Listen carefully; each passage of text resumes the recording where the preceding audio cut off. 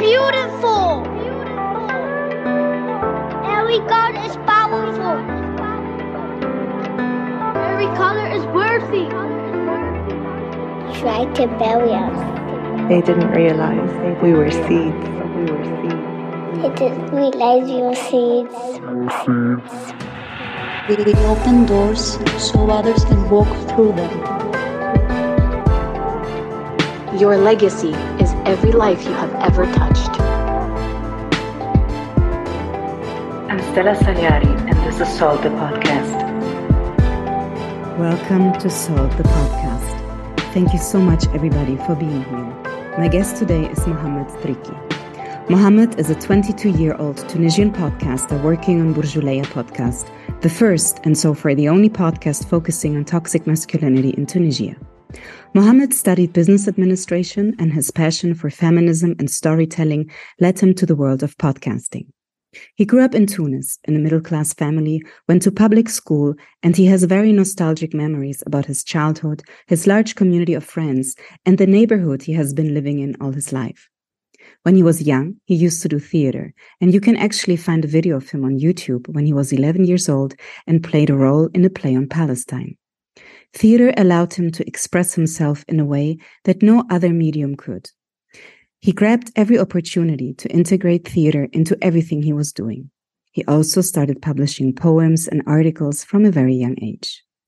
Mohammed is very interested in economics and in development studies and eager to bring in something new, taking into account his diverse and multifaceted being. He says, "I want to see what I can bring as someone who comes from North Africa, the Arab region, the Mediterranean.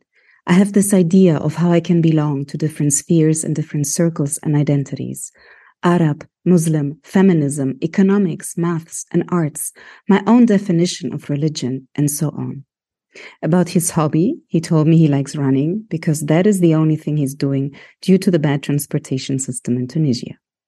Talking to Mohammed was so much fun, and I could have gone on and on talking to him.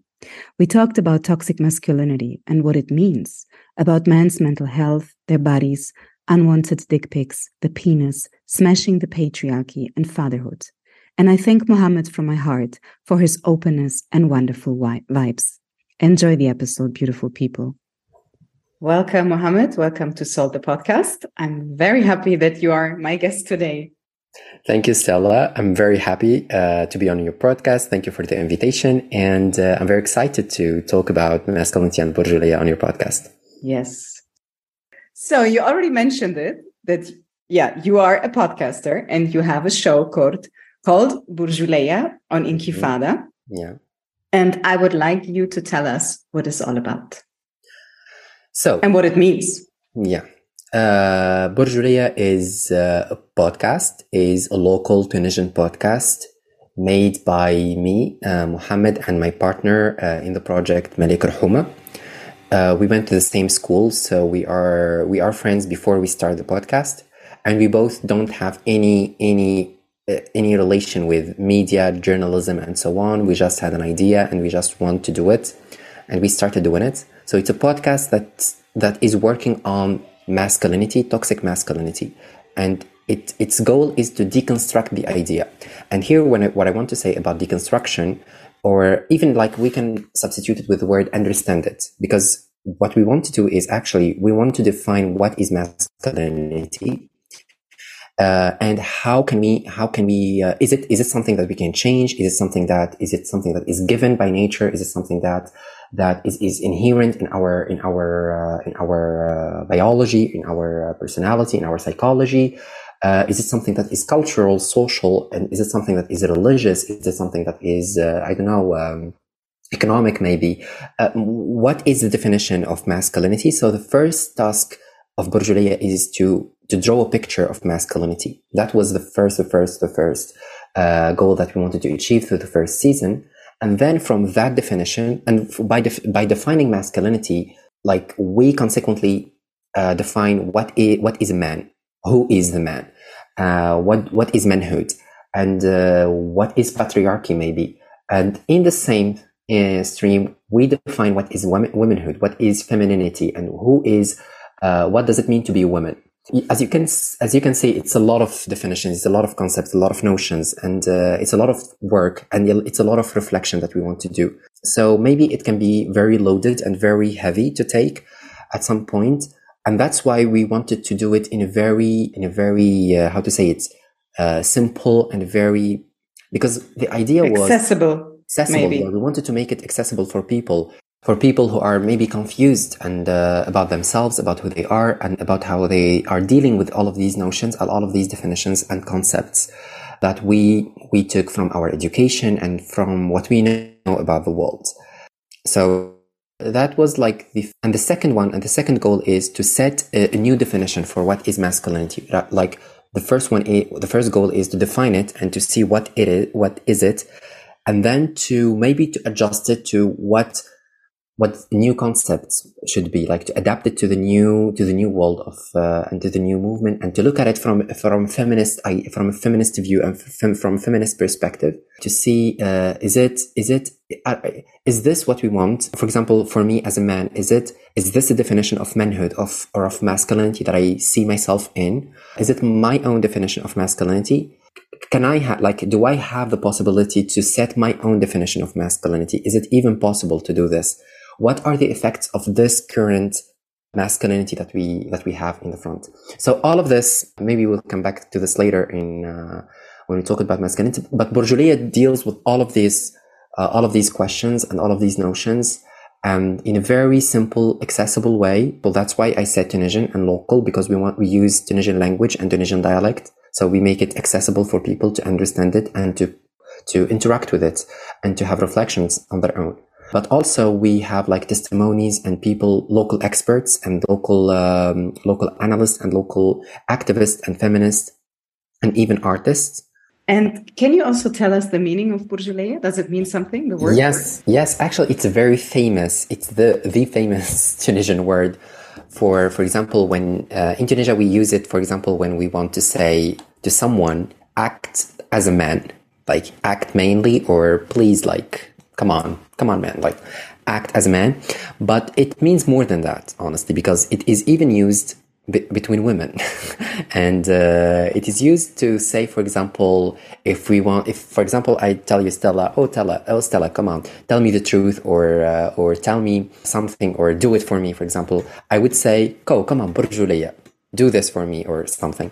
So Borjouliya also means like that you act upon trust, upon confidence, upon good values.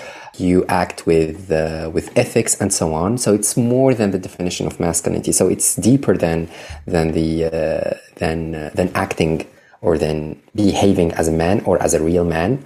And this is more interesting to study, like more interesting to look into, because the definition of masculinity and the manhood and to be a man in the where I come from, maybe in the North African region, in the Arab region, it actually goes beyond what is the meaning of masculinity or what is the meaning of man. Because, for example, even in our culture, for example, we say like women, we say رجل ونص, it like a man and a half, which doesn't mean anything, but it means that it tells a lot on how we see masculinity and how we see the position of man in our society.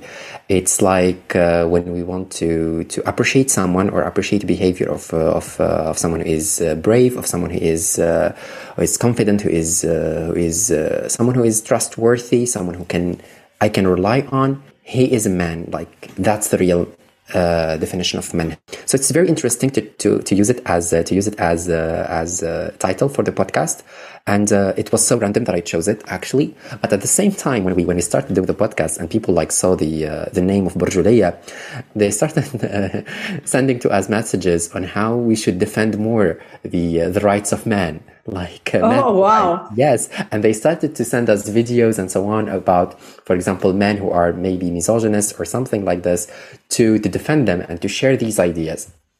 But later on, when they heard the podcast and when they heard the first trailer of the podcast, they had all of these hopes shut down. Yes, thank you so much. And of course, you mentioned many different terms and many words, many big words and strong words, and we want to decode some of them today and also define them. And I also remember that you told me also that Borjouliya started with a lot of anger from your side. Yes. Which, of course, as feminists, we know that emotions and especially anger are also part of our movement, and they're very legitimate feelings. But what I want to ask you right now is, you already mentioned it.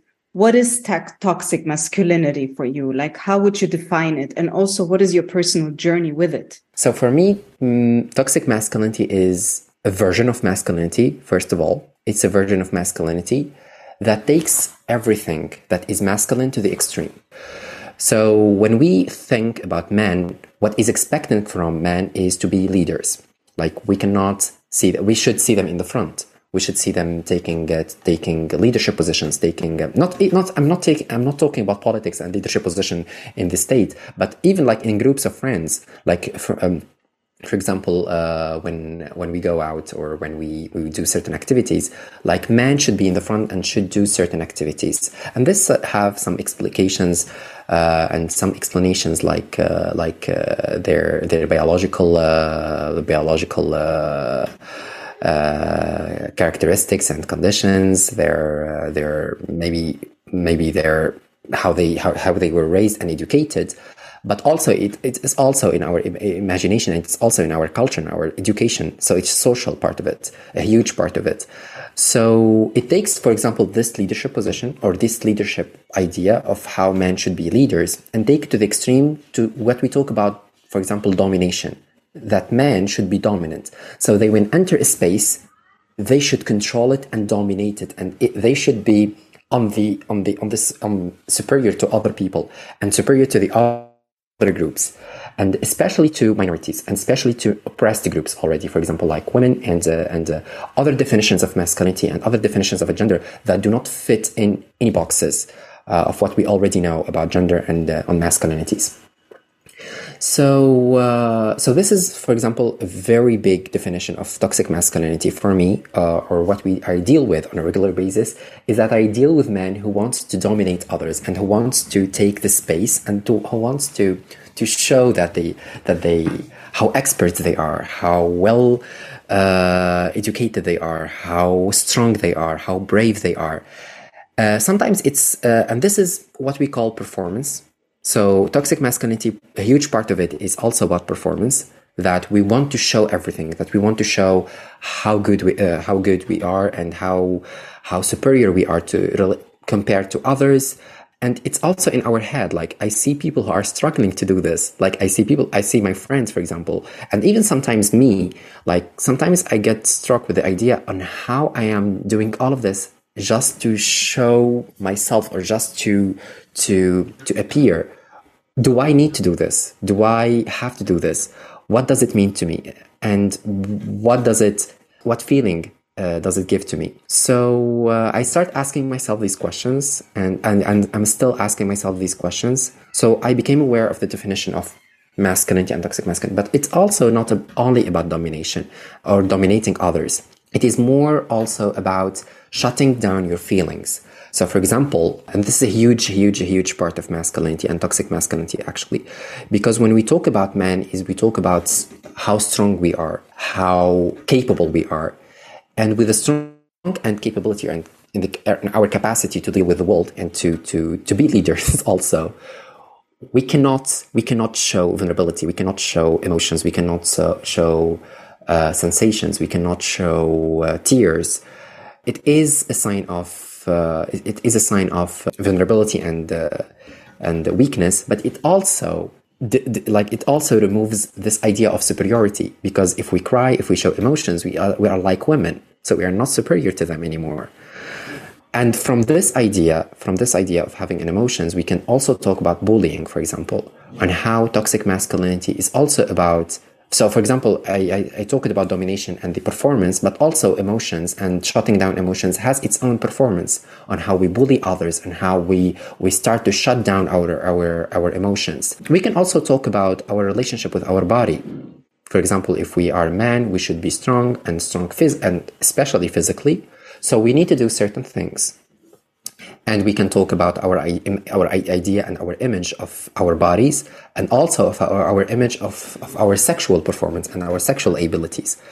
And this it's a very wide and very open discussion that we can have later on. But all of these attributes, all of these characteristics of what is toxic masculinity, like what is the definition, and some of the characteristics that I confronted, that I dealt with, that I deconstructed, that I started to understand, and that I saw maybe. I have so much right now in my head. Big words. Thank other you big for words. sharing all this. No. But it's also, I mean, what became so clear also from your answer is it's a system. It's not always it's not an individual thing, and it has a lot to do with power and dividing people and putting them into boxes. And also, like the other day, my children came home because you mentioned the body right now, and they say, "Mom, this and this person in the square started talking about his genitals and started telling us that they're very big." And that soon he will have a girlfriend and he will use them. And my kids are, I mean, those two, I have 4 kids, but they're 8 and 9. And what I like a lot is because we're very open as a family. We talk about everything and we answer their questions. So first I was happy they came home and they shared this with us. And I say to them, okay, thank you, first of all, for telling me this, but there you already see this toxic masculinity, that this boy felt he needed to talk about his genitals, and in a way of, they're big and I'm going to use them soon and I'm going to have a girl. And you're like, wow, this kid is 13. Where did he hear that, right? Yeah. Someone told him this. And then my kids hear it. But then thankfully they come home and they share it with us and we can talk to them about it and we can explain it and we can contextualize it and we can say that this is not something you should be talking about and this is not something that you should be building your character or whatever you are on. So it starts from a super young age, and the other thing is also something that my kids come home and we've talked about it, is that they say, people use the word gay as a swear word in school, right? Yeah. So what you said, there's this one image of masculinity that excludes so many others, plus gender minorities. And again, I tell my kids, gay is not a swear word. Someone is gay and that's it. So I tell them when people use it, you have to put them into the right position. Moving a little bit forward now, based on what you said, and this is also something that you speak about on your podcast, the Vitruvian man. Not everybody listening might be familiar with it, or maybe they know it, but they don't know the term. So can you tell us who is the Vitruvian man and why is it important to deconstruct this image? The definition of the Vitruvian man is... It is actually like an image, or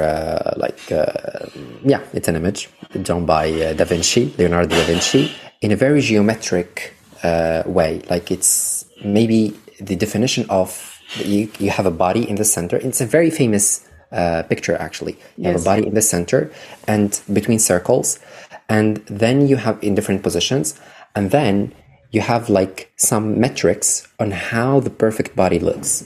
And it's actually a male body. It's a body of a man. So you have penis, and you have muscles, and so on. So here we have this idea of talking about this, and it's actually the title of podcast episode dealing with the body image of men and the impact of toxic masculinity on the relationship between men and their bodies. And one of the team, Reem, who is from Intifada, she chose this. She suggested this title for the episode, and it was part of how can we put all of the pressure that we talked about in the podcast, all of these beauty standards, all of the rigid system that we put. The boxes, how we say that we're talking about boxes and how we define masculinity, even in the relationship of between men and their bodies, in very strict definitions on how they deal with their bodies and how they interact with their bodies and how they see their bodies. So we were kind of confused on what is the proper word, on what is this most maybe like, how can we put all of this in an image that people can actually see it, not just a title, not just an artistic title. And we had this idea, which was very good, to summarize all of the dilemmas that men face in their ways to conform to the definition of what is the most masculine body and how it should look like. Moving to your the second part of the question, which is what was the second part of the question? Why should we deconstruct it? Okay, actually, what you said, for example, we started from toxic masculinity. We started from masculinity and toxic masculinity, and then directly we moved into the body, and this is quite natural because body and the relationship between men and their body is a huge part, it's a central point in the toxic masculinity, because it always starts from there. Because when we talk about strong man and being strong and being the real man, if we want to take it to the primitive definition, it is in our physics, it is in our physical appearance, and it is our bodies. It's not about how much money we have, how much land we have, how much power we have. If we talk about masculinity, the first idea that we have is how do we look? How do we look when we look into the mirror? And this is a very primitive idea, but it does exist now, and it is still very popular. For example, when I open Instagram, there is a very, very famous reel about working out and so on. And one of the reel, it says, I don't care how much money you have. I don't care how much cars you have. If you do not beat me physically, you cannot beat me, or you cannot surpass me or something. And it exists, this idea on physics, like the physical appearance of man, and the pressure that they face, not only on the muscles and all of the let's say how big and tall they are, but also in the beauty standards they have on how they look. Maybe also on the tan of their skin, the color of their skin. Most importantly, in this context, in the Tunisian context, because it is a topic, it is a problem here.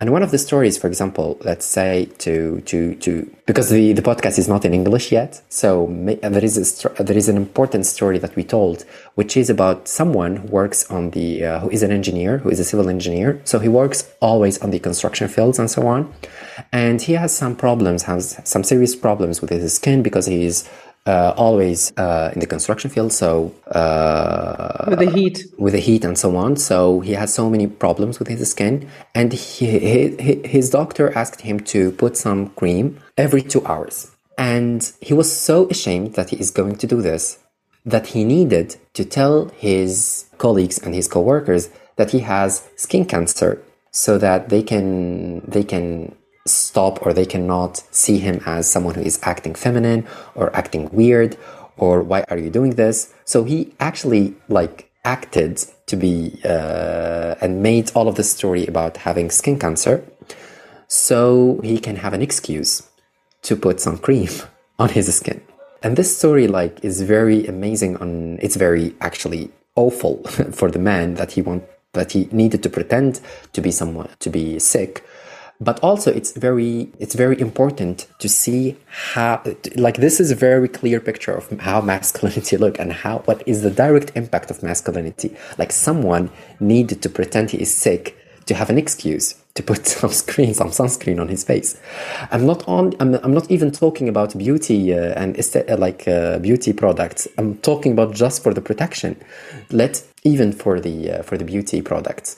For example, for me, sometimes I put some beauty products, even for cleaning and for hygiene and so on. And there is always this look from my cousins, maybe from my father. What are you doing? What are you doing? And why are you doing this? You are not supposed to be doing this. So there is a lot of pressure because as a man, you should not be doing this. You should be doing something else. This is something that is for women, and this is something that is feminine, and you shouldn't be doing this. But there is a slight change in this definition of manhood, because there is, with the feminist movement and with the openness of people, but also from the pressure of women, because women today, and this is something that very interesting that we talked about in the podcast about the body image, that women today are not just asking for any type of man. They want hygiene. They want men who look nice. They want men who are taking care of their bodies. And it is important in their relationship. And this change in the desire to man led to a change in the in the relationship between men and their bodies.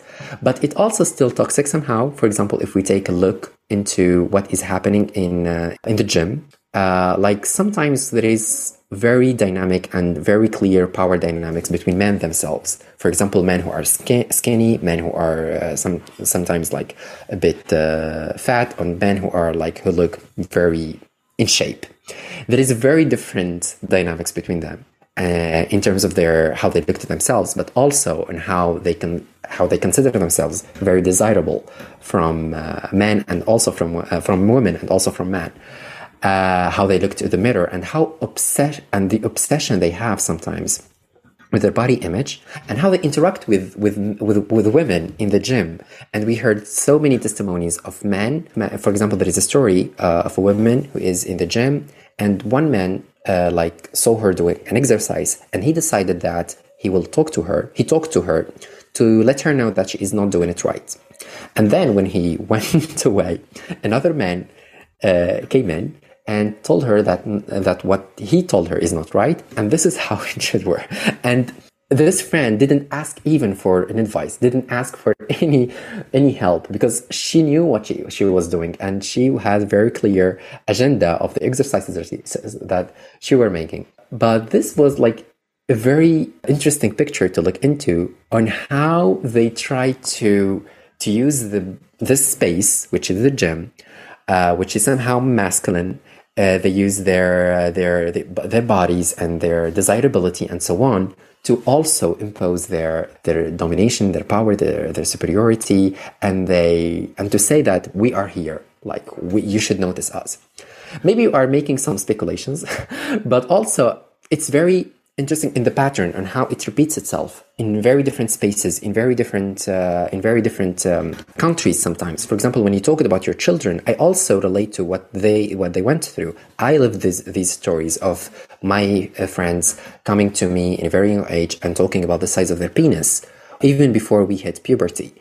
And it was very interesting now to look into that and to see where is all of this coming from, and how can we change it, and what is the impact on ourselves. Now, for example, some men, because of this education, because of this speech about the size of the penis, now some men are so afraid of sexual relationship and sexual intercourses, and are they going to perform well? Is their penis is good? Is their penis is in the perfect size, with perfect between quotes, because there is no perfect size. Because maybe there are some definitions of what is the average size, or what is maybe some medical definitions, but we know that sexual pleasure is more than the size of the penis. It is actually not mainly about the size of the penis, and that's why I made an entire episode about the penis. Actually, that's why I made. Yes, great! I didn't know that. Yes, I made. It's actually called The Penis. Yeah, it's on Instagram. You can check it. When I interviewed sexologists and also a psychiatrist to deconstruct all of these ideas and all of these myths about the size of the penis. How can we, like men, how can we ejaculate? No, it's not how, but is it? There are some standards that we wanted to deconstruct, and we discovered that maybe there are no standards. Maybe it's more personal. It's more about our pleasure, and maybe we want to connect more with our bodies and talk more with our partners about what they want and what we want as individuals. And yes, I have so many things to say. It's funny, actually. I mean, first of all, I really like how we are progressing within the episode. I also like a lot how we started with the body. Maybe just for the listeners about the Vitruvian man, because as you said, it's about the body, but maybe we should also just add that it's a white man. He's able-bodied. His penis is visible. So he's naked. His body is in brackets, the perfect body. So he's not fat or anything. He looks actually like he's working out a lot in the gym. And it's funny because when you were talking, I actually thought about the gym. And I thought about the guys in the gym who do this, they stand in front of the mirror and they do the weightlifting and they make these weird sounds that you feel like, okay, Yeah. Like, why? What are you I doing? mean, what are you doing? And then the other thing is also with the penis thing, right? Do you hear women talking about their vulva or the vagina and saying, "Oh, I have this big clitoris, and I'm going to do Yeah. this and this and this," you know? Actually, there is a funny thing is that we didn't only make one episode about the penis. We made two. The first one was very sexual education oriented, but the second one was more about the image of the penis and the dick pic. We actually, it's I saw that one. Yes, on how men are sharing images and pictures of their dicks in non-consensual way. Yes, with women and with also their even with their partners. Like we also went there, and do women and do even like men in their partners actually want to see dicks? And we discovered, that's what we wanted to ask. That was the very simple question to ask. Very good question, because I don't want to get any dick pics. Yeah, that's the question. Was like, I mean, do you actually enjoy it? Do you actually like? That was the question for the interviewees and for the testimonies. Do you actually want to see a dick pic? And does it give you pleasure to do it? And even what are the motivations? And we want more than that, because in our experiences, in the testimonies that we got, men who do this do not only share their dick pics, but they ask for feedbacks, actually. They want, for example, they ask these questions like, can you, in a very erotic way, for example, like, describe it, or will it give you pleasure? How do you think of it? Or something like this. And it's somehow very intimidating for women who do not want this, but they need to do this, but sometimes they feel the need to do it because they don't want to hurt their partners, and they don't want to, especially their egos, because we hear also other stories of men who got very insecure because of the size and the shape of their penises. So we wanted to look on both sides, and how can we make the gap between them, but also, is it needed that you ask for feedback? Is the feedback even needed, so that we have all of these insecurities and so on? Yes, and what I also liked a lot about what you said is about sex, pleasure, intimacy. Yes. It's not just about penetration, and it's not just about, okay, we have sex, and the moment the man comes, I mean, I'm talking now about a heterosexual relationship, the sex is over. Mm-hmm. Okay, that's it. He finished, you know? And it's also about sex or intimacy. It's not just penetration. It can be just touching. It can be rubbing. It can be sucking. It can be cuddling. It can be even speech, you know? I mean, how do you create intimacy? Intimacy can be created even intellectually, you know, or in so many ways. And there's so much that we need to deconstruct. So I'm really happy that we're having this conversation, you know. And of course, as you said, this idea of, I have the right to send you a dick pic, or I have the right to talk about my penis. I mean, no, you don't. Why do you even think you can do that, right? So And we actually went to what. So our standpoint and our perspective was, what is a relationship, and what is the role of toxic masculinity in all of this? What does toxic masculinity have to do with all of these concepts, with all of this behavior? For example, a man who is taking a picture and send it to someone without asking for permission. And we want to ask, for example, for the power dynamics in that on someone, for example, we have testimonies of women rejecting men. So they take pictures of their genitals and then send it over as a form of intimidation and as a form of power and sometimes humiliation. But we also went further to ask for the bullying some men face, and the shaming some men face because of as a consequence of what they did. And is it legitimate for feminists to do this? As like shaming sometimes happen when they share the pictures in groups and so on, and they start to shame the person who sent the pictures.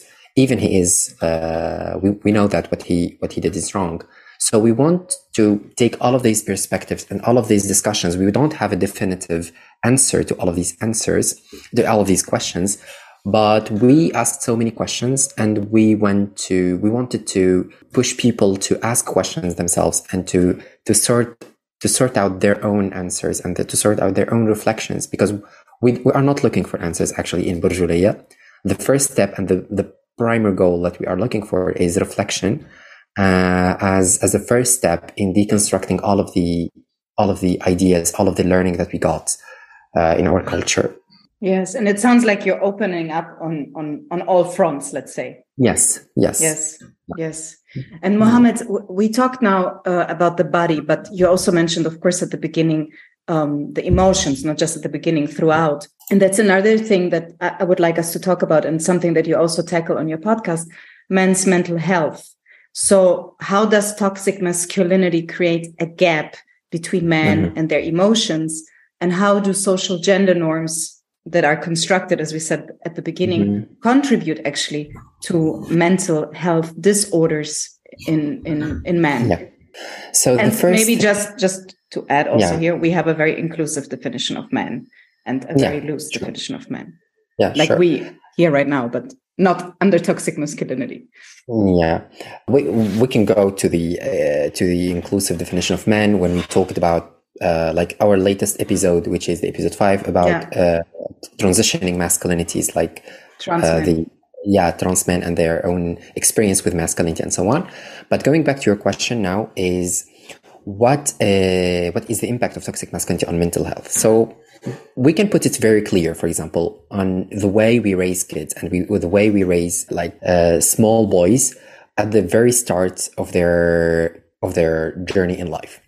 We start with notions, for example, the first idea is gender separation, actually. Is like men should have certain activities and women should have very different set of activities. And when we look into these activities that men entertain themselves with in a very young age, we can look into the nature of these activities and what sort of people and what sort of behavior it creates. All of these activities are most importantly more social, more physical somehow. It requires strength, it requires physical strength, it requires, for example, some rigidity, some roughness, some to be tough and so on, especially on the outside, especially to be on the physical side. And to endure all of these activities and to do all of these activities, you need some strength. You need not to be like to cry while doing them, and you need to be somehow rough. And this, from these activities, we can listen to the discourse and we can listen to the speeches that we maintain in these activities. For example, that you shouldn't cry over this, yet that you shouldn't act in this certain way, tough up, man up, or somehow, or all of this vocabulary. And in all of this, we are somehow shutting down the emotions of small boys and small kids, especially with the famous one like "Boys Don't Cry." Some people like entertain themselves like with, and they try to belittle the impact of this word on man's mental health and man's personality. But what I want to say is that many people that I interviewed and many people that I got their testimonies to be integrated or even to create the podcast. Some of the testimonies are not on the podcast, but they exist in the script and in the ideation of the podcast. They have no ability to cry now. They are in their 20s, in their 30s, and they lost all of their capabilities to cry. Even they went to therapy, and their therapist asked them to try crying, to let out all of that anger, to let out all of these traumas, and they cannot. So it's very serious, very, very, very serious impact, even physically, because these men who cannot cry, they try to do some other things so that they can let out all of these anger, all of these impact, all of these burden that they have in themselves. For example, we can think about physical mutilation and physical harm. For example, we can talk about some extreme activities to push themselves into the edge and to try to feel something that they cannot feel in order to let out. Some men entertain themselves with alcohol, with like very high use of alcohol, cigarettes and smoking. For example, all of these activities are somehow signs on what is the burden of masculinity and toxic masculinity on men and their mental health. One other impact of this is the ability of men to seek help, or even our definition of help. Like we are not only talking about men seeking help, but also who is providing that help, who is listening to men. And can men listen to each other, or should it be the women who is listening and taking all of that burden from their partners, from their friends, and so on? So we went to talk about this from different sides. For example, with men, they have very serious problems in seeking help, not only from professionals, not only from therapists, but also from their friends. They cannot talk about their emotions with their peers, with their colleagues, with family members, and so on.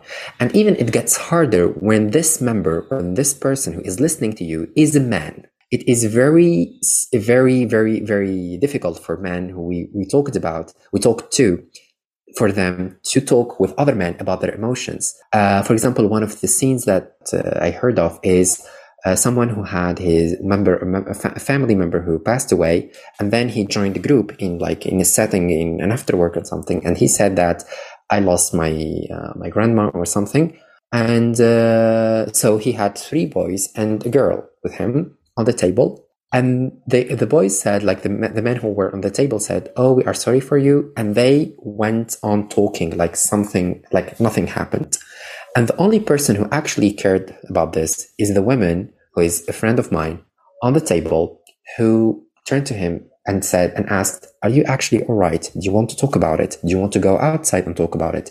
Do you want to have some moments, like private moments, like we can go and just sit and maybe I can listen, or maybe we cannot talk and just have a drink or something like this? Do you want to listen to music?" and so on. So the only person, and this it's very interesting to look at, because the only person who actually cared is a woman. And this takes us to our ideas about caring for people, about who should be the caregivers and the care providers. And we also we all expected from women that they should listen, they should provide care, that they should be around. So toxic masculinity on the impact of toxic masculinity does not have an impact only on men's mental health, but also on women, because some women that we talk to are also fed up of having all of this burden from men that they need to fix in their lives. Some women said that, "I know that he is struggling and he is doing a great job, that he is trying to connect with himself, but also it's not my work, it's not my job to listen to him, and I'm actually tired." And this is very legitimate as an opinion. And when we hear from a man, it's very legitimate and it's very okay. This is not your work. But from a woman, no. You should be more thoughtful. You should be more attentive to this. So yeah, it's not only about men. Thank you so much. I love our conversation. A lot. And of course, we cannot not touch on that topic, fatherhood. Yeah. I will put it out there and you share whatever you want to share. Actually, like, fatherhood is one of the hard, very, very hot topics that we talked in Borjouliya, and one of the best episodes that we produced in Borjouliya, because it was very authentic. It was very raw. It was very, very relatable to so many people, and very successful in terms of listeners and so on. So for me, it started from a very personal experience with my father and with fatherhood, and with my own notion of with my own, like, how I experienced not my own fatherhood, but how I lived with my father, who is a very incredible man, who is an amazing man, but he is also he carries a lot of the heritage, a lot of the background of toxic masculinity. So I spent a lot of before producing Borjouliya, I spent a lot of time, my childhood and from when I was a teenager, having reflections about my relationship with my father. Why did he do this? Why did he not do this? And all of these questions, but also there is no answers for them. There are no answers because I couldn't ask him the questions, but I started to bring up conversations with him about his experience as a father. Where is he coming from, like, ideologically and in his thinking and his experience in his education? Did he had a proper education on how to become a father, on how to act with his children, and how to act with his kid, with his boy as a kid? So all of these hard questions, actually, because they are hard to take. But before going into that, I think one of the cornerstones of masculinity and one of the main sources of masculinity for men is their relationship with their father, because it's actually the first image of men in their lives. How men act and how they look like and who they are comes from all of these first notions and first definitions come from their relationship with their father and from their fathers themselves, because they are the only men that they exist in their lives up to the 5 years of their childhood, or maybe more. And even if they are absent, even if the father is absent, in itself, this is a definition of fatherhood, and this is a definition of masculinity and what is the role of man in the relationships. And this is what we discovered in the episode, because in the episode we have a psychologist that we tried to deconstruct all of these notions with, and we discovered that even when there is no father and the women and the mother is somehow replacing him, this is actually a definition of fatherhood, and this is actually has an impact on their own masculinity and their own definition of masculinity. So, for example, when from my own experience, but also from other experiences, the first characteristic for fatherhood is the absence, actually, or the non-presence of fathers in the space, at home. Because how we define father is that the way we define father, for example, is someone who provides food, money, and security, safety, and it stops at that point. So he is actually someone who provides resources. All of the emotions, all of the care, all of the attention, all of the love that we need as men, because we don't talk about love that much, is all of the rest should come, or we expect it to come, from the mother. And this is very, very, very frustrating, because we expect it to be normal, and this is very normalized, and it is actually normalized from the very beginning, from the birth of the child, of the boy, because the way we see it as a moment of motherhood.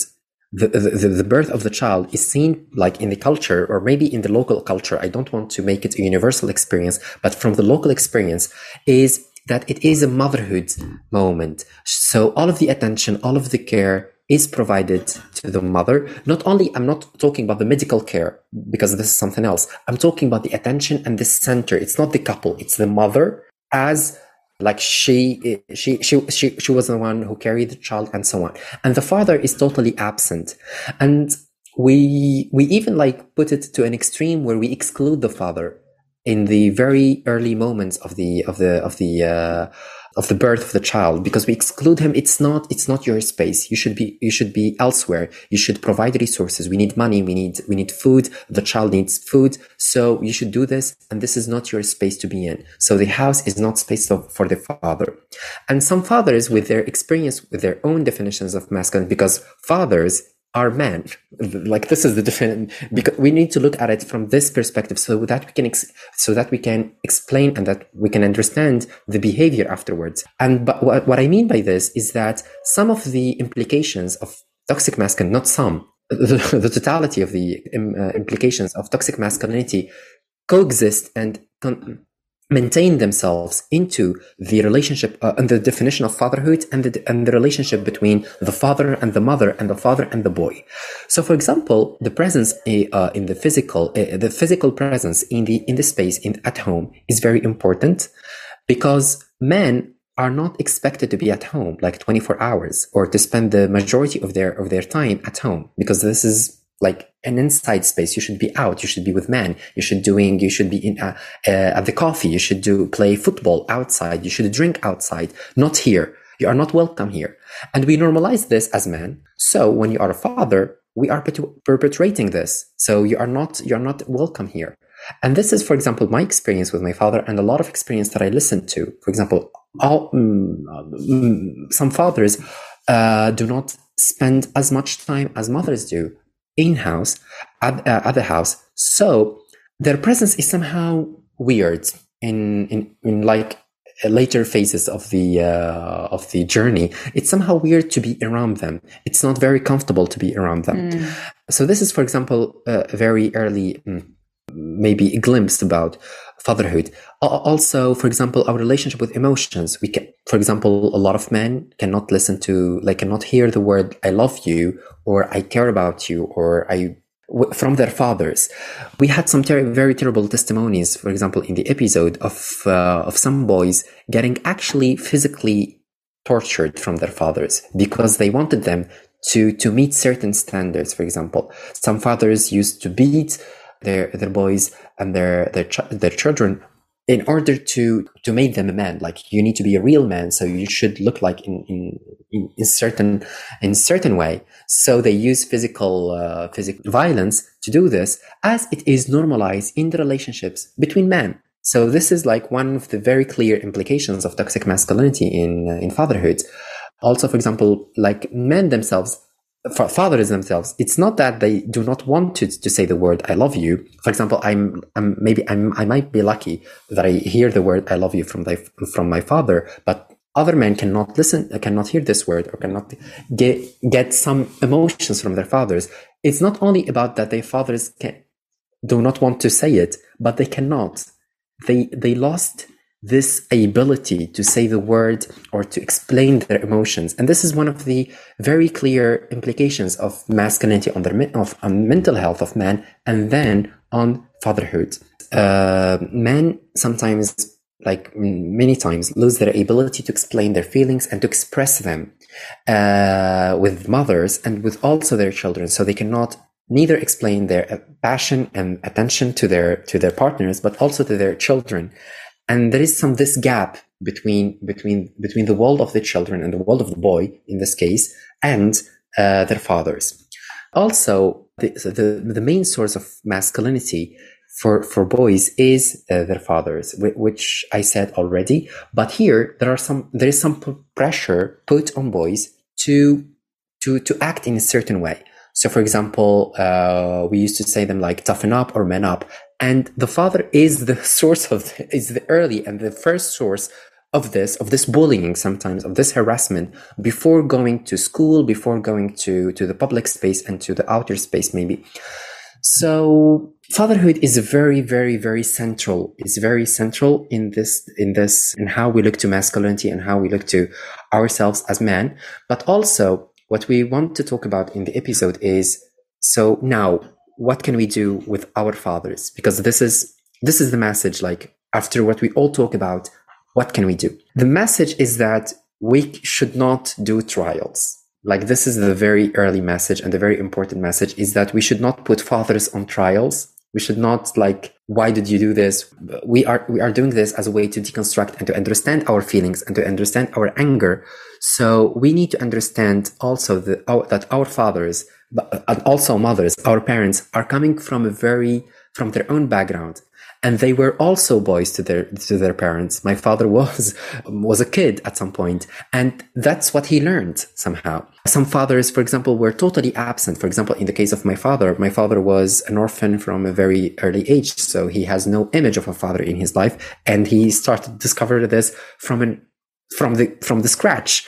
Other fathers because we had fathers as guests and as interviewees, and they talked about how they started learning from books, from asking their partners, from asking their environment and so on, and they wanted to create a role. And a very, very, very important saying that we got in the episode is that the role of the mother is very clear. Like, we have a very clear definition of what is a mother and what should she do. But for the father, he should invent a role for himself. And this is very important. This is very important because fathers are not taught to be fathers. Because the relationship between mothers and the children starts from the early beginning, when they are in the inside of her, and when they are like, it starts from a very beginning, and it's very difficult for fathers to get into that relationship because it's very intimate. Like, someone is coming from inside of you, so it's not very easy to break this relationship and to create a role for yourself. So this is an additional pressure on fathers on how they should act with the toxic masculinity. It's not an easy task to do, to be a father.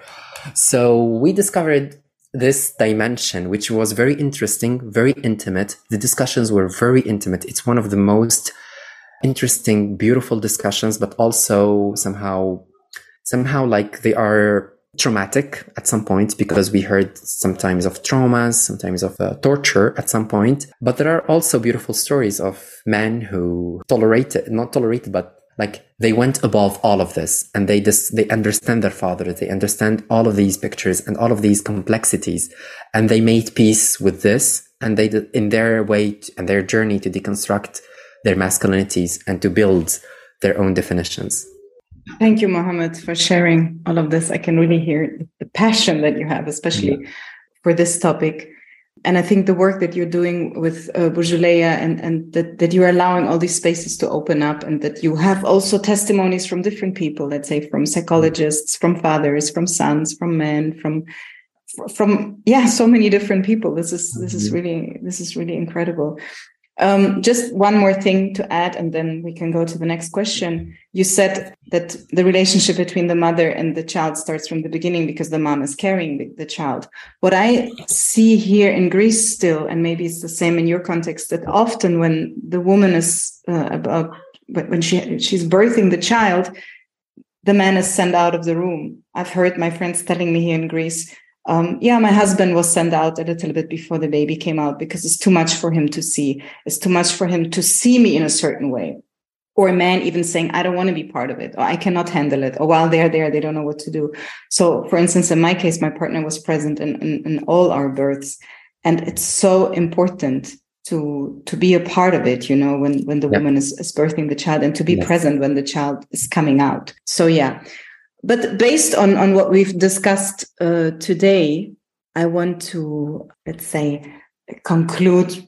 We cannot conclude because it's a huge topic. Yeah. But my question is, why do men need to be part of smashing the patriarchy? So the first thing that comes to my mind, like right away, is because it is hurting them, because they are somehow not 100%, but they somehow victims of patriarchy. Like if we are inclusive of definition of men, some men are 100% victims of patriarchy. But also men who think themselves that they are dominant and they are on the top, they lost a lot of things on their way to make it to the top, and to make it to the box. Actually, it's not the top; it's actually the box of typical dominant definition of masculinity. So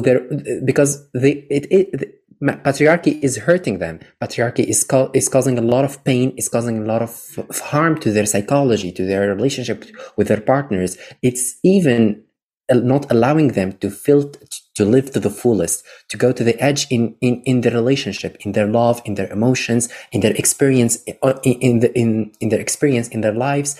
And I think that when we think, I had a very interesting conversation like 2 days ago about in another podcast on feminism. On is it like feminism can also a man be a feminist? And I think yes, it's not just being an ally, because also feminism is not only about women, but it's also about the oppressed groups and a very wide group of people who share very common experiences of oppression, but also of pain and anger about things that they have nothing to do with, but they had to go through. And I think the role of men is very central in this. And I think talking about masculinity and men who are talking about vulnerability, about talking their sexuality, about talking about their living experiences, about their emotions, who are allowing themselves to be vulnerable and to speak, even like anonymously, is a very important step to smash the patriarchy from the core,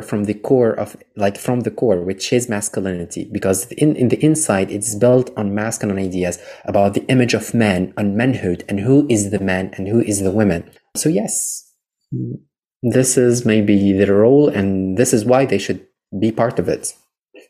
Thank you so much. And of course, talking about questions, now it's your turn to ask me a question. Okay, so maybe it can be like a personal question or something, but did you confront some toxic masculine behavior in your journey, maybe in your family or maybe in your, let's say in your personal spaces. I know that you confront a lot of this in the public spaces, but in your personal spaces, in your personal relationship, how did you confront with this, and how did you deal with this to keep the relationships with someone you love, with someone you care about? I can say the toxic masculinity has hurt me a lot in my life, a lot. Mm-hmm. It has been part of my feminist journey, of course. Mm-hmm.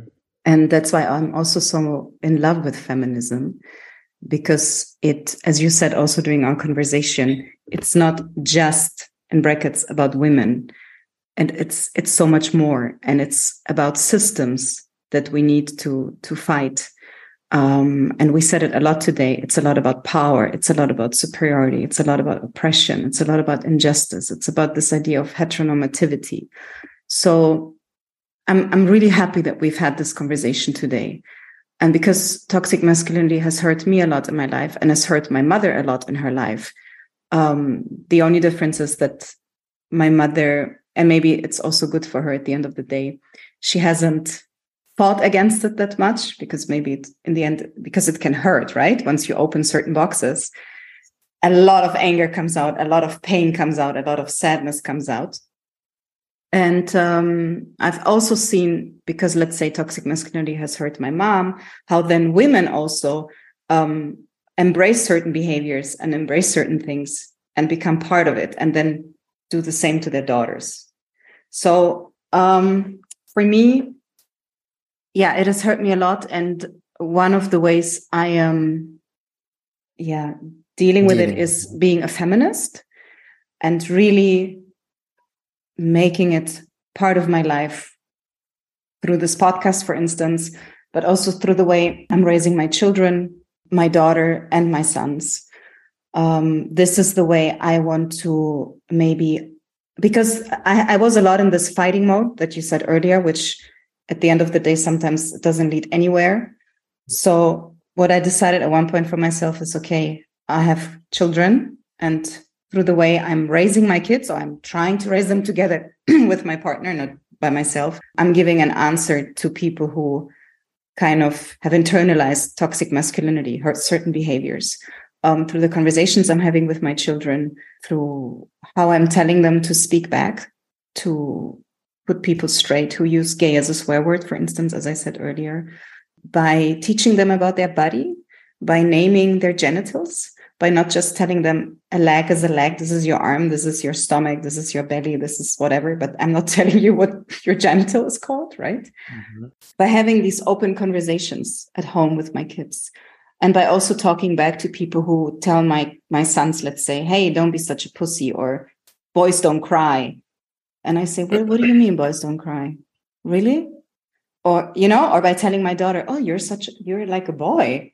What does it mean she's like a boy, Or by telling people, no, my daughter does not want to kiss you, and she has the right to not kiss you because she doesn't want that. By teaching them what does consent mean, and not just consent in the sense of people cannot touch you at certain places, but consent, you do what you feel comfortable with. If you don't want to shake somebody's hand, you don't shake somebody's hand.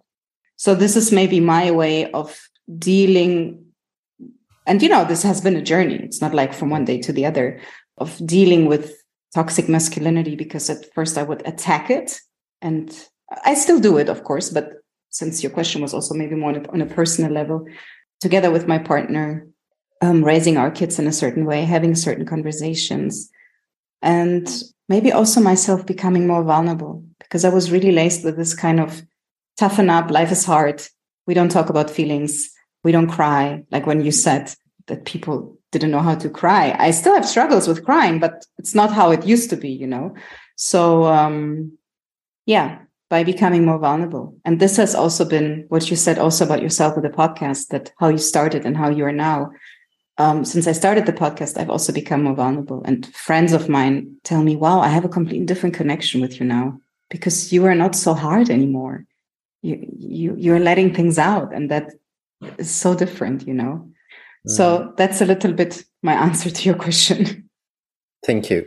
This is what I love about podcasting. This is exactly what I love about podcasts. Thank you. Thank you so much for sharing this with me. I think all of us has some certain journey with masculinities, like women, men, people who don't identify with neither definitions, trans men and so on. So trans women also. And it's very important to look to those experiences and to highlight them. So yes. I'm so happy that we had this conversation today. And I'm so happy that you're having your podcast and that you're having these conversations in your context. It's so important. Thank you so much. And I hope there will be more people like you who are doing this. And as you know, you're the first man on Soul. But I have this title. Thank you. Yes. And I'm really happy that you were here today. And I thank you so much for being so honest, being so open, and for doing what you're doing. Thank you so much, Estella. Thank you so much for having me. I'm very happy that I'm on your podcast. I'm very excited to listen to whatever story we are going to tell in this podcast. So thank you so much for having me. Thank you. Yes. And thank you to our listeners for listening. Yes. Yeah. If you enjoyed the episode, please share it with friends, your community, on your socials. If you want to reach out to Mohammed, he will be very happy to connect. And yes, thank you, everybody. Thank you. Something that is loved is never lost. I'm Stella Saliari, and this is Soul the Podcast. Soul the Podcast.